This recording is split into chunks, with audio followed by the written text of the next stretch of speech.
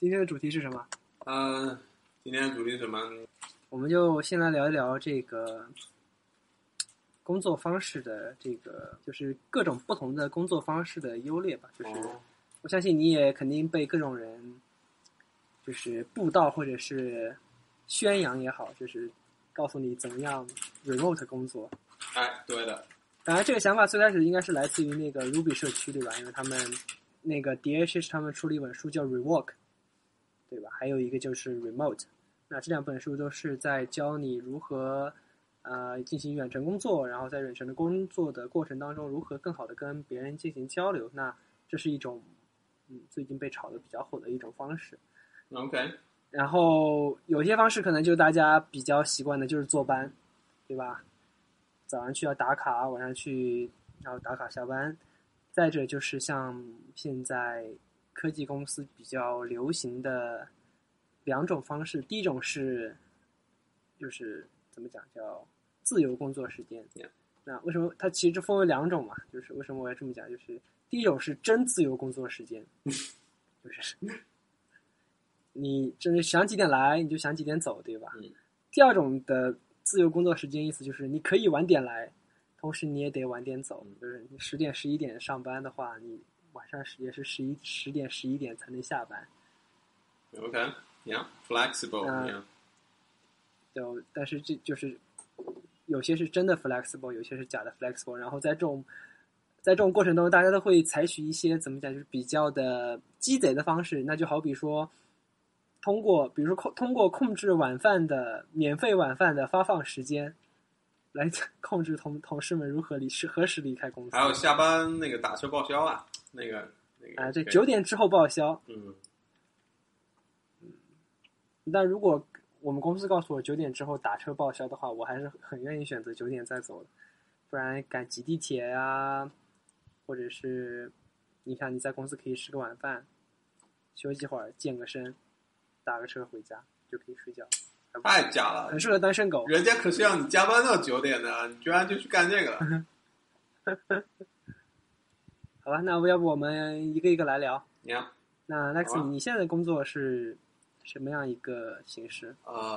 我觉得可能是那个假的 flexible， 虽然这个是无固定工作时间的那个标准算法吧，就是早上晚点去，然后晚上下班晚点走，差不多咯。正好也躲开那个上海地铁这边的这个地铁高峰时间。然后对，我们不打卡啊，虽然每天进门的时候要刷卡，但那个不包含打卡信息，还是靠自觉吧。我觉得你毕竟晚上经常晚上还需要和在北美或者欧洲的同事要开会嘛，所以实际上你白天在公司也不需要待满8个钟头，你晚上要开会的这个时间肯定还要，对吧？也要算在里面。其实只要你跟你的老板达成一定的默契就可以。对，我觉得我之前在微软的时候听了一个很经常用到的词，我觉得可能会比较贴切这个场景，叫 be smart， 对吧？有什么事情发生的时候 be smart。然后我觉得这个在工作时间上面，微软这边确实是相对来说会比较宽松。然后现在的这家公司基本上也是跟这个比较像，就是还是靠员工自觉。你没有去过国内的公司工作，对吧？对，我工作的3家全是外企，所以相对来说都比较像。当然，第一家公司因为它还是打卡的，所以对，那家就。那我听说你最近有工作上的变化。对，工作上面确实有变化。今天可以给大家这个分享一下。刚刚呢，在公司内部做了一次这个内部调动，在加拿大那边蒙特利尔找了一份做这个 Web Farm 管理相关的一个职位，所以未来会从上海这边办加拿大的工作签，然后就是搬家去蒙特利尔。恭喜！好，谢谢，恭喜你，谢谢。然后你要到那个冰天雪地的地方去工作。其实纬度来说，蒙特利尔大概跟黑龙江的绝大部分地方差不多，所以其实也没你想的那么恐怖。否则，也不是西伯利亚那样的。还不至于像西伯利亚那样，对所以那挺不错，还能够接受吧。对，嗯，相对来说是个比较小型的城市，然后不会像纽约那么拥挤和嘈杂。对，嗯。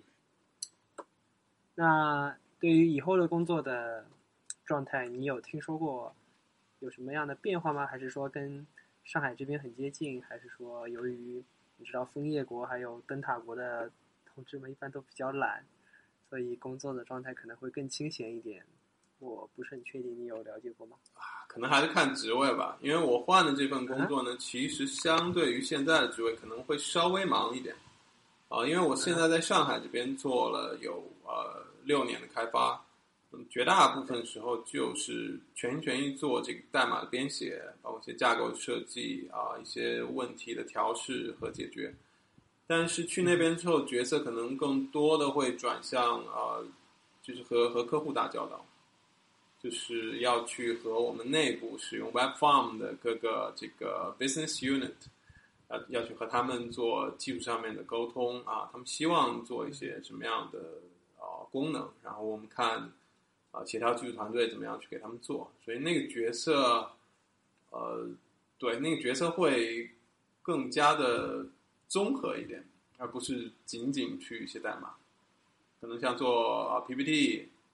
做一些会议这种会比较多，而且很可能会经常从蒙特利尔去纽约之类的出差，对，所以对变化会比较大所以那个工作时间可能就不会像上海这样，上海这个虽然时间上会灵活一点，但总体上还是坐班嘛，但那个可能会就是工作时间会变化会更大一些。对，而且由于那个纬度比较高。在冬天的时候，天黑的会特别早对，所以可能很多时候会 work from home。你想，万一下大雪去不了办公室，对吧？大雪封路，对，这样一来，对 Donut FM 来说就比较麻烦这个2位主播都要跑去北美大陆对，接下来就可以聊一下灵活的工作时间 work from home， 对吧？因为我们知道你像雅虎最开始其实是很多员工可以 work from home， 对吧？然后等换了 CEO， 然后快挂了，对吧？就不允许员工 work from home。就不知道 work from home 是什么样的一种体验，对吧？你最近不是有实践吗？能给大家分享一下？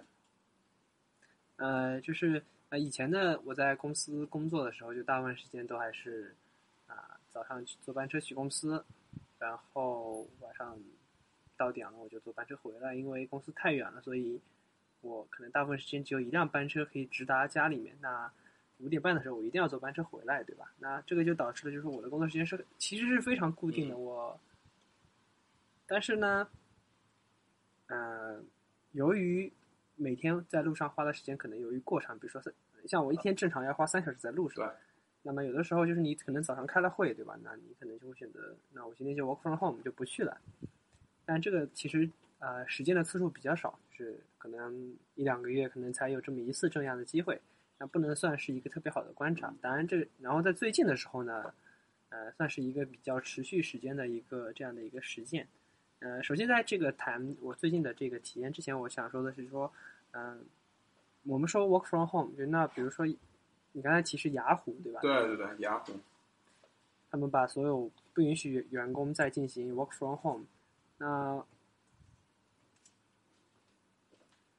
我是觉得这个是有一定的道理的。那因为 work from home 其实对员工是否足够 professional， 其实要求非常非常的高。那有一点是这样的，就是说，如果你要 work from home， 你要确保你在家确实能够像你在办公室一样正常的工作。如果你的团队氛围，你所正在研发的这个产品，或者是说你手头的工作，比如说你是一个 ops 的工作，你做的工作确实是必须在 ComNet 内完成，然后又因为一些 security 限制，你不能够从公司外部访问到公司内部。那这种情况下的话，work from home 其实是没有意义的。对。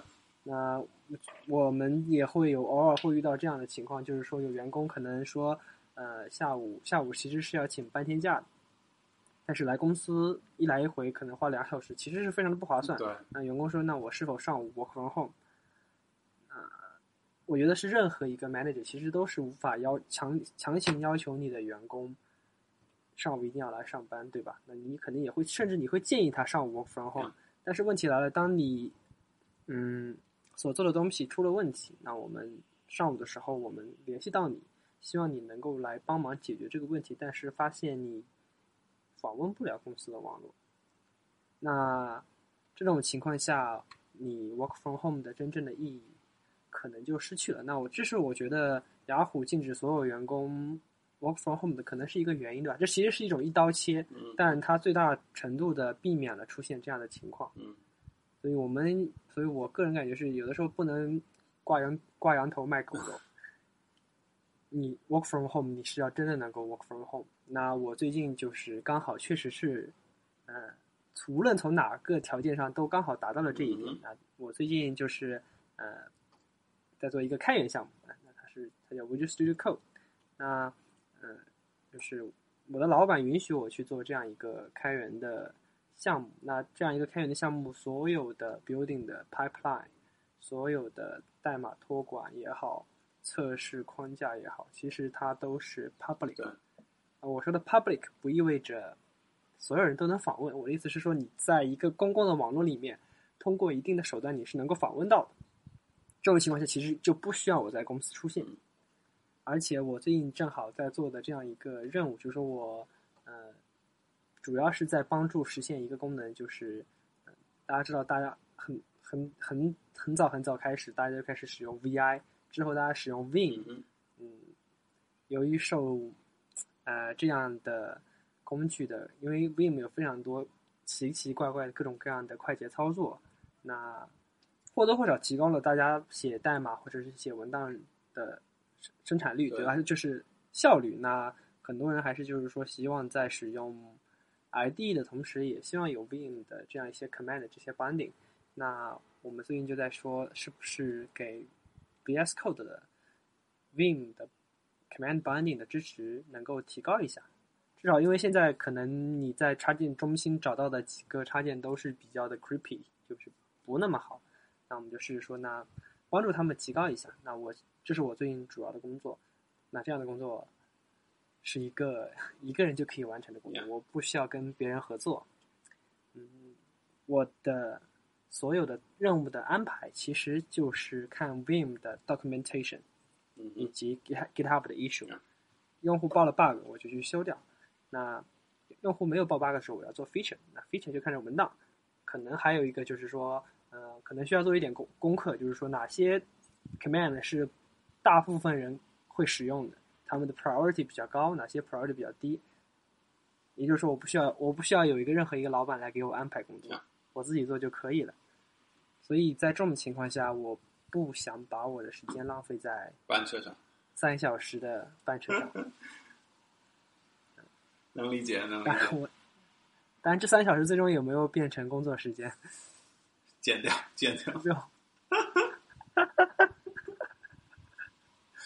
但是这样的好处在于，就是说我可以自由的控制我的工作的这样一个时间上的选择，包括工作地点，对吧？对，没错。刚才那句话也可以不用剪掉，确实就是说，我以前可能是说，每天的早上8点到10点之间的时间是我在吃早饭，我在通勤。每天下午5点半到7点之间，我又是在做同样的事情，那是不可更改的。但是现在这个情况就变掉了，就是说我，早上起床的时间是变得比较有灵活性，我不需要赶着某一个点的班车，然后我可能一般会在8点到9点之间起床，睡到自然醒，起床完了，对，睡到自然醒，起床完了之后，然后这个事情就这样，如果你知道你要在某一个时间点起床的话，你到那个点你是肯定是起不来的。当你一旦有这个 flexibility 之后，你就会在6点或者7点的时候醒过来，然后就睡不着了。起床之后我吃了早饭，我一般就会立刻开始写代码。这是说给老板听的。其实我起来看一下欧洲杯的然后开始写代码，就是可能一般会工作到10点11点这样，然后我会出门去吃个午饭，然后中午休息一会儿散个步，下午我一般会选择在星巴克。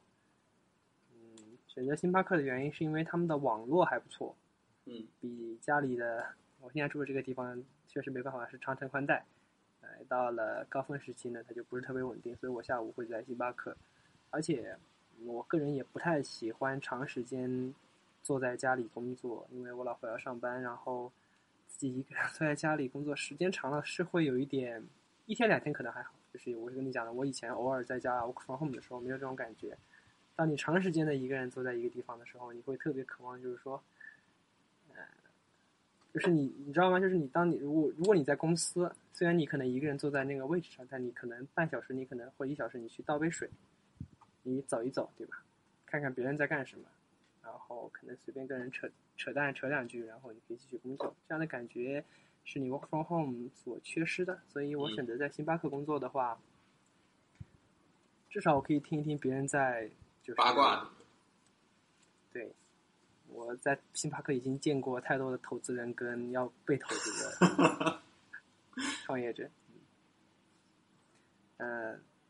也体验也比较有趣吧。当你休息的时候，你就喝咖啡，然后看别人喝咖啡和扯淡，然后会在4、5点的时候就会回家，然后就是担起家庭的这个重任，就是把通勤的时间用在买菜和做饭上面。这一段是念给老婆听的。没错。但是就是你可以注意到，就是我在下午在星巴克的时间可能只有3个小时，那你的工作时间其实是不够的。当然这种情况下，因为你已经非常的 flexible， 对吧？那你不像你说你从8点出门到7点回家，整个时间你都在路上和工作上，你整个人会比较的疲惫。其实没有，现在的情况就非常的不错。劳逸结合，对，你可能工作3小时，那可能会有2、3个小时你要去做别的事情，无论是脑力的还是体力的。那我会在吃完晚饭之后，然后洗碗，然后放松一下。接下来我就会进行我就是每天睡觉前的最后一段时间编码时间，这个时间一般也会持续2个小时或3个小时，看情况。如果情况正常的话，一般都是2小时。当然，像上周5的时候，我们那个做的 Vim 的这一个功能上线了新的版本之后，发现有一个非常非常大的 bug， 然后这个 feature 就是我加入的，然后加入进去之后发现有 breaking change， 那我就赶紧要上一个新的 update， 然后把它 fix 掉。那这种情况下可能就不太好控制。那这也是我一个想解决的问题，就是说当你的时间比较灵活之后，其实会干扰你对原有这个就是生活的这样一个把控，对吧？就是你这个灵活度已经完全到你自己了，但这种时候你就容易跑偏。你本来下了班之后你是不会工作，那你可能就是看电视看球然后就睡觉，但现在你可能晚上要工作一会儿，工作一旦开始你可能有的时候根本停不下来，是吧？然后停不下来之后就会严重影响你一到11点的时候，如果你还没有睡，然后你的大脑又在高速运转，然后上了床，要么就是刚开始睡不着，要么就是睡觉之后你脑子里开始做梦，然后做一些跟你工作还是相关的一些梦。这讲梦话吗？是我那我倒还好，我倒不讲梦话。确认吗？但是我在梦里有时候会对有一些 bug 会有一些解决方案，这是我的梦的，有的时候会起到一些独特的效果。听起来好神奇。因为我小学的时候有一次大概是4年级吧，就是数学题怎么都做不出来，然后我就去睡觉，因为我是想等第2天早上再去学校问同学这样，然后结果第2天醒过来的时候，发现昨天晚上做梦想到了解决方案，早上一开始真的可以，但因为你睡觉的时候你的大脑其实一直还在工作。但这种不健康，我只能跟你说，对，最好所以说这我觉得是一个，所以说这还是就是说你在你睡觉之前要给自己的这个大脑一些休息的时间，让它把速度降下来。那这就是说这就是我最近 work from home 的一些摸索，对新的一些就是方式吧，对吧？就是这跟以前我说偶尔一天 work from home 这是一个完全不一样的这个概念，因为我每天可能我已经持续了4个礼拜，每天都是这样的工作和生活的这样一个结合。对，对，当然这是因为怎么讲，就是我相信我们的听众当中，可能有些朋友因为他要 remote 或者是怎么样，他已经无数次的尝试过这样的方式，就像我们在微博上都关注的图拉丁同学。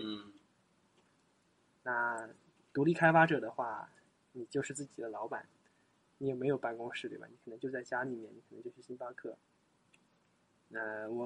我在这个1个月当中遇到的这些问题，我相信他们肯定也都或多或少的遇到过。对，这就是一个主要的一个工作不能这么讲，就是工作地点和工作时间选择的 flexibility 上的一个变化。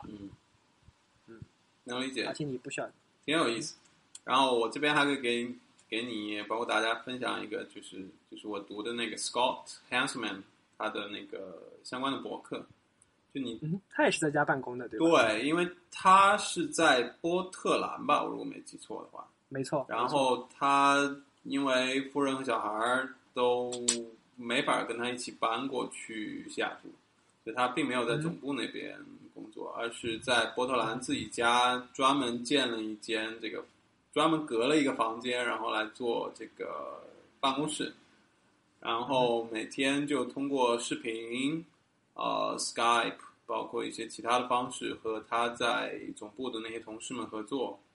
对，然后如果真的有紧急的事情，或者他们会有周期性的那种会议嘛，他就会再订机票飞到总部去。然后包括像MVP Summit 或者 Build 这样的 event 的时候，他肯定也会提前飞回总部去跟他的团队去协调嘛，包括那个对 slide 怎么弄，包括现场怎么讲。对，所以我觉得 Scott 这方面他在自己的这个个人博客上面其实讲了蛮多的东西，就是怎么样去更好的和自己的团队沟通。因为他除了自己的老板在总部之外，他自己的手下的员工也是在总部的，所以他既要去协调和自己老板的沟通，也要协调和自己下属的员工的这个沟通，所以其实还是蛮不容易的。对，包括我们看那个 YouTube 视频，那个 ASP.NET 那个 team 的 Meetup Stand Up。对，就是 Scott Hanselman 其实也是就有些时候会参与，所以类似的这种，所以我觉得我未来其实可能会一个人在 蒙特利尔，然后我的老板包括一些同事会在布达佩斯和那个纽约，所以我觉得我到那个时候可能就必须要从 Scott Hanselman 那边学点经验，因为我会同样的要处理类似的这种情况。是，其实这方面还是挺有意思的。对，我是觉得 Scott Hanselman 他因为 work from home， 所以他的那个博客上的一些经验，大家去读一下是可以有些启发，对吧？因为他毕竟是真的已经实践了好久，加入微软已经这么多年了，所以确实很不容易。然后另一个，而且我觉得，好，你说。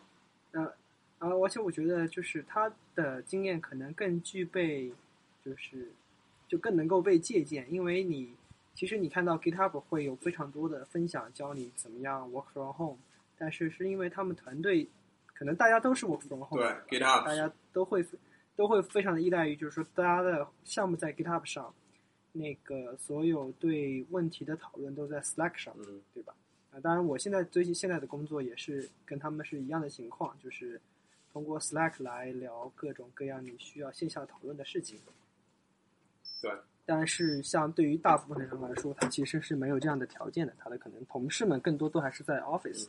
那当你想要尝试一下自己一个人去 Work from Home 的时候，你除了要跟你的老板沟通好这个问题，对，确实是必须和自己的这个直接的领导有很好的沟通。对，然后你还需要就是学习一下 Scott Hanselman 的这方面的经验，就是你怎么样能够在其他人都坐在办公室的情况下，仿佛你人还在那里。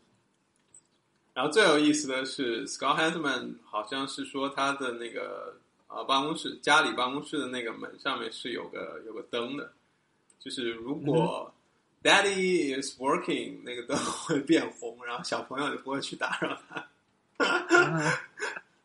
对，很有意思。对，就是像那个，就是如果你用那个 Link 的话，就 Skype for Business，然后你开会的时候，你的上面就会变成红色，你在 presentation 的时候就会变成 Do Not Disturb。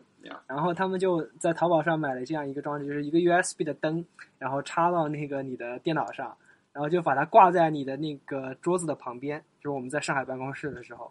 然后那个灯就会根据你的 link 的 status 就会变颜色，如果是红的，别人走到你身后的时候就知道不能够来打扰你。对，还挺有意思的，我觉得对，就是很多的技巧，包括一些远程工作的技术，实际上现在相对于几年前来说应该要成熟很多，所以大家就好好用吧，好好的去在这个实践中去体会。但另一方面，我是觉得就图拉丁当时讲了一个话，让人就是很有意思。他在自己微博上进了一个那个办公大楼，然后说，很久没有去过办公室的感觉。然后其实这个话我在MVP Summit 上面也听其他的 MVP 讲过，因为 IS 那边也有另外的 MVP， 据说已经 work from home 好几年了，就是换了1到2家公司，但全部都是 work remotely， 所以他最近的一份工作，就是他有一次出差嘛，从家里去真正的这个公司总部去开会，然后他说，当他步入这个办公楼，然后步入这个会场的时候，他感觉自己有点紧张，因为已经好多年没有经历过这样的场面，挺有意思的。另外我看了一些像 GitHub、Stack Overflow， 因为他们现在都有那个求职专区 Jobs。你会看到他们会专门的标出来，就是我作为一个招聘的公司，我招聘的这个职位是不是允许员工work remotely？ 对，因为标识会非常的清楚，这样的话，对于一些不太习惯去办公室坐班的求职人员来说，其实也是蛮好的机会，就是你可以一目了然的看到，这个工作实际上可以 work from home， 对，而且薪水是一样的。Yes，一点也不会受到歧视，对。对，这样的好处就是你真正做到了可以拿美国的薪水就是拿发达国家的薪水在发展中国家中消费。但后面我们可以卡掉这段吧。唯一的不好就是、你就没有办法办 L1 了吧？对的，是这样的。就是你没有实体的 office 嘛。对。好，感谢大家收听这一期的 .NET FM。我们已经好久没有念我们的这个结尾了。对。欢迎大家访问 .NET.FM 来访问我们的网站，给我们的每一期的播客或者你收听的播客进行留言。然后也希望大家如果有反馈或者是意见的话，给我们写邮件。对，我们的微博官方账号是 DOTNETFM。同样我们的微信公众号也已经上线有一段时间了。名字也是叫 DOTNETFM。 对，欢迎大家订阅。好，那好，谢谢大家，拜拜。